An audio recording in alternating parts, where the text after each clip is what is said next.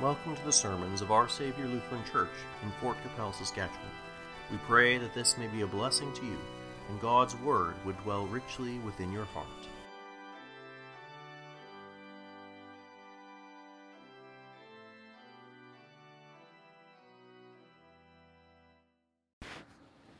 Grace, mercy, and peace be to you from God our Father and our Lord and Savior Jesus Christ. Amen.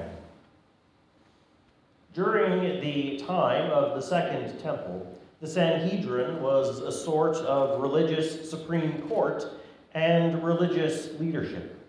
Its members were scribes, priests, and Levites. Some of them were members of the Sadducees, others were Pharisees, and others were not affiliated with either of those parties. When a certain man appeared in the wilderness beyond the Jordan and began to preach repentance and the forgiveness of sins, and to baptize those who came to him in contrition and repentance, they needed to investigate, especially since this man was John, the son of Zechariah, a priest. Maybe not at first, but when he was gaining a following, and many of the people were calling him a prophet of God, they needed to know more. And so they sent priests and Levites from Jerusalem to ask John, "Who are you? Who are you? Who do you claim to be? Why are you here? What exactly do you think you're doing?" It had been a very long time since there had been any prophets in Israel. The prophets had ceased, and so they must investigate. Who could he be? The people had been waiting a long time for the Messiah, for the Christ, the Anointed One, to appear. Maybe it was John. John confessed and did not deny, but confessed, "I'm not the Christ." So if he was not the Christ, maybe he was another of one of those for whom they were waiting. Maybe he was Elijah. After all, it was written in Micah, "Behold, I will send you Elijah the prophet before the coming of the great and dreadful day of the Lord." John sure dresses like Elijah. He sure seems to act like him. Maybe he was Elijah, come again from heaven, where he was taken in the chariot of fire without dying. And so they asked him, "What then? Are you Elijah?" He said, "I'm not." If this John was not the Christ, and if he was not Elijah, maybe he was the prophet like Moses, of which Moses said, "The Lord your God will raise up for you a prophet like me from your midst, from your brethren. Him you shall hear." And so they asked him, "Are you the prophet?" And he answered, "No." What were they to do? Who was this man? He said, "I am the voice of one crying in the wilderness, 'Make straight the way of the Lord,' as the prophet Isaiah said." And here John shows how he fulfills his vocation as the forerunner of Christ, as the one who points others towards Jesus. He does not dwell on himself. He does not dwell on his own work, but he confesses and bears witness about Jesus when he says that he is here to make straight the way of the Lord, to make straight the way of Jesus Christ, who is coming soon. And when they ask him why he baptizes, he has yet another opportunity to confess about Jesus, saying, "I baptize with water, but there stands one among you whom you do not know. It is he who, coming after me, is preferred before me, whose sandal strap I am not worthy to loose." John says to them, "I'm not the Christ, I'm not Elijah, nor the prophet, but I baptize to prepare the way of the Lord, and he's already here. He is coming after me, but he is preferred before me, for he was before me." He prepares the way of the Lord through the preaching of repentance and the forgiveness of sins in the future Redeemer, who is the Christ and the prophet. He prepares his way by preaching repentance so that the mountains of pride may be laid low, and he preaches the forgiveness of sins so that those who are low in the valleys, weighed down by the burden of their sins, may be lifted up.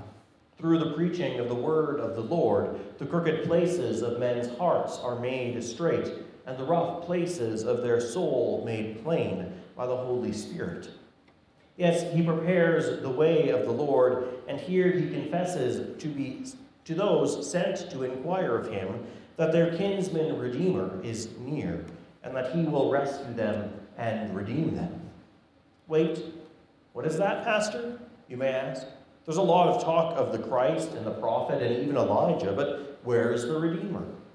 How is John pointing to Jesus as the Redeemer? Here, John points the people not just to any Redeemer, but to their kinsman Redeemer. John and those he was answering would have been very familiar with the Old Testament, after all, especially those parts that pertained to the law of the land of Israel. After all, the Sanhedrin was a sort of supreme court, and John was the son of a priest whose job it was to make known the knowledge of God's word to the people as a part of his role. The kinsman redeemer was a special office in the Old Testament which God had put in place to protect widows, especially those without any means to provide for themselves. They were to be a close relative of her or her husband, and they would provide for the widow through buying her land, taking on her debts, and accepting all the risk of doing so. The ancient custom that accompanied this acceptance of contracts such as this role was the loosening of one's sandal and removing it. We see an example of this in the book of Ruth. While the man who is first in line to be her redeemer refuses to redeem her, Boaz took off his sandal and said to the elders and all the people, "You are witness this day that I have bought all that was Elimelech's and all that was Chilion's and Mahlon's from the hand of Naomi." By removing his sandal, Boaz confirmed before all those present that he would redeem Naomi and Ruth, and that he would take Ruth as his wife. This would have been known by all those in attendance when John said, "I baptize with water, but there stands one among you whom you do not know. It is he who, coming after me, is preferred before me, whose sandal strap I am not worthy to loose." The one who is coming after John is the kinsman redeemer of Israel and of all people. Jesus, the Christ, the prophet, is our kinsman redeemer. First, see how he is our kinsman. There stands one among you whom you do not know. He who is coming after me is preferred before me. Why is he preferred to John? He said earlier in this chapter, for he is before me. This one who is coming is preferred to John because he is before John, although he comes after. He is before John because he is eternal. He is the Son of God, the eternal Word. But in order to be our Redeemer, the Son of God, the eternal Word, the Logos, came after John. That is, he took on human flesh and blood into his person, he assumed a human nature, and he was born.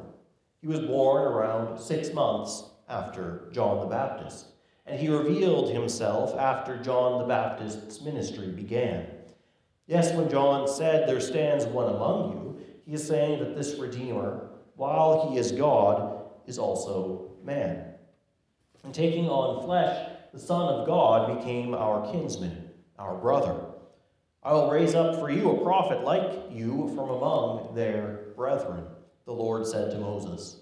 The Son of God, through taking on a human nature, has been raised up from among mankind within the people of Israel, so that he may truly be our kinsman, who can redeem us from the sins which weigh us down.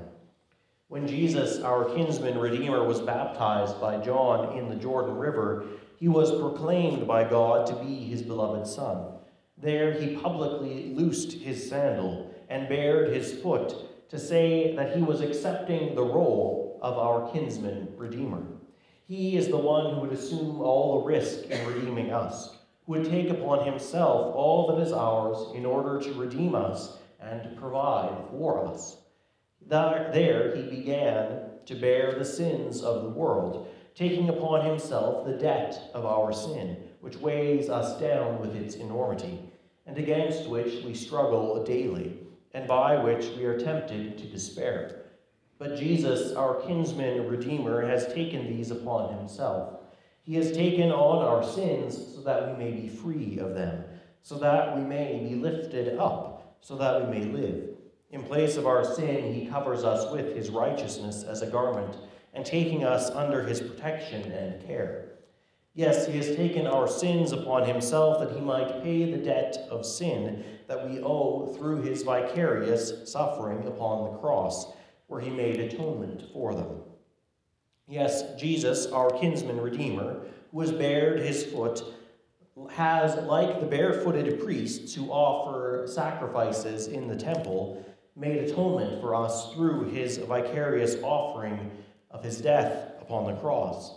Yes, our Lord Jesus, our kinsman redeemer, through his cross and passion has bruised the serpent's head while bruising his heel, though he has trampled Satan down under our feet. Through this, he has trampled down Satan under our feet, defeating the one who accuses us and tempts us, who tries to have us wallow in despair rather than trusting in our Redeemer.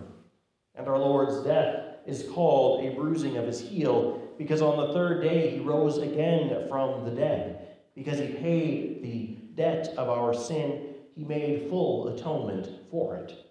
And he brought life and immortality to light. Yes, he opened the kingdom of heaven to all believers in him, for it is by faith in him that our sins are forgiven. And in his rising from the dead, he is described as a bridegroom leaving his chamber, coming out with joy, having done everything to redeem and save his bride, the church. Yes, he comes out like a strong man who runs his course with joy because of the joy set before him, the joy that comes from having redeemed us that we may spend eternity in his presence. So let us rejoice, brothers and sisters, beloved of God, because we by faith are united to Christ in his beloved Son. Let us rejoice, for the Lord is at hand. He is on his way. He is near. He is coming again to save us. Yes, the Lord is coming, and he will bring with him our salvation for which we long. For now, even as his redeemed people, even as those who are justified by faith in him through God's grace, we still struggle with sin, and sin still weighs on us. But when he comes with our salvation, he will change us to be like he is, sinless, perfect, holy, freed forever from all sin which plagues us now. Yes, in Jesus Christ, the heavens above have rained down righteousness, and by the work of the Holy Spirit, through the word, our hearts have been opened, that salvation and righteousness may bear fruit. And so let our gentleness be known before all. Let Christ's righteousness bear fruit in our hearts, the fruit of faith, which are good works of love towards our neighbors, sharing with them the good news of their kinsman Redeemer, who has come to redeem them, to lift them up from despair, from the burdens of their sins, so that they might have peace with God that comes from sins forgiven in Jesus Christ. Yes, let us always rejoice in the Lord and pray, "Come, Lord Jesus, come and save us. Come and rescue us from the threatening peril of our sins. Come and lighten the darkness of our hearts. Come and lift from us the sins which weigh us down. Come, for you, O Lord, are our help and deliverer. Do not delay, O my God. Take heart, brothers and sisters. Know that the Lord is at hand. He is near to all who call upon him, all who call upon him in truth. Yes, to all who call upon him in repentant faith, trusting in Jesus for the forgiveness of their sins through the tender mercy of our God. Thanks, praise, honor, glory, and dominion be to God, the Father, Son, and Holy Spirit, in whom we have salvation, who is blessed forever and ever. Amen. And now may the peace of God, which surpasses all understanding, guard and keep your hearts and minds in Christ Jesus our Lord. Amen. Thank you for joining us. May the blessing of Almighty God, the Father, Son, and Holy Spirit bless and preserve you always. Amen.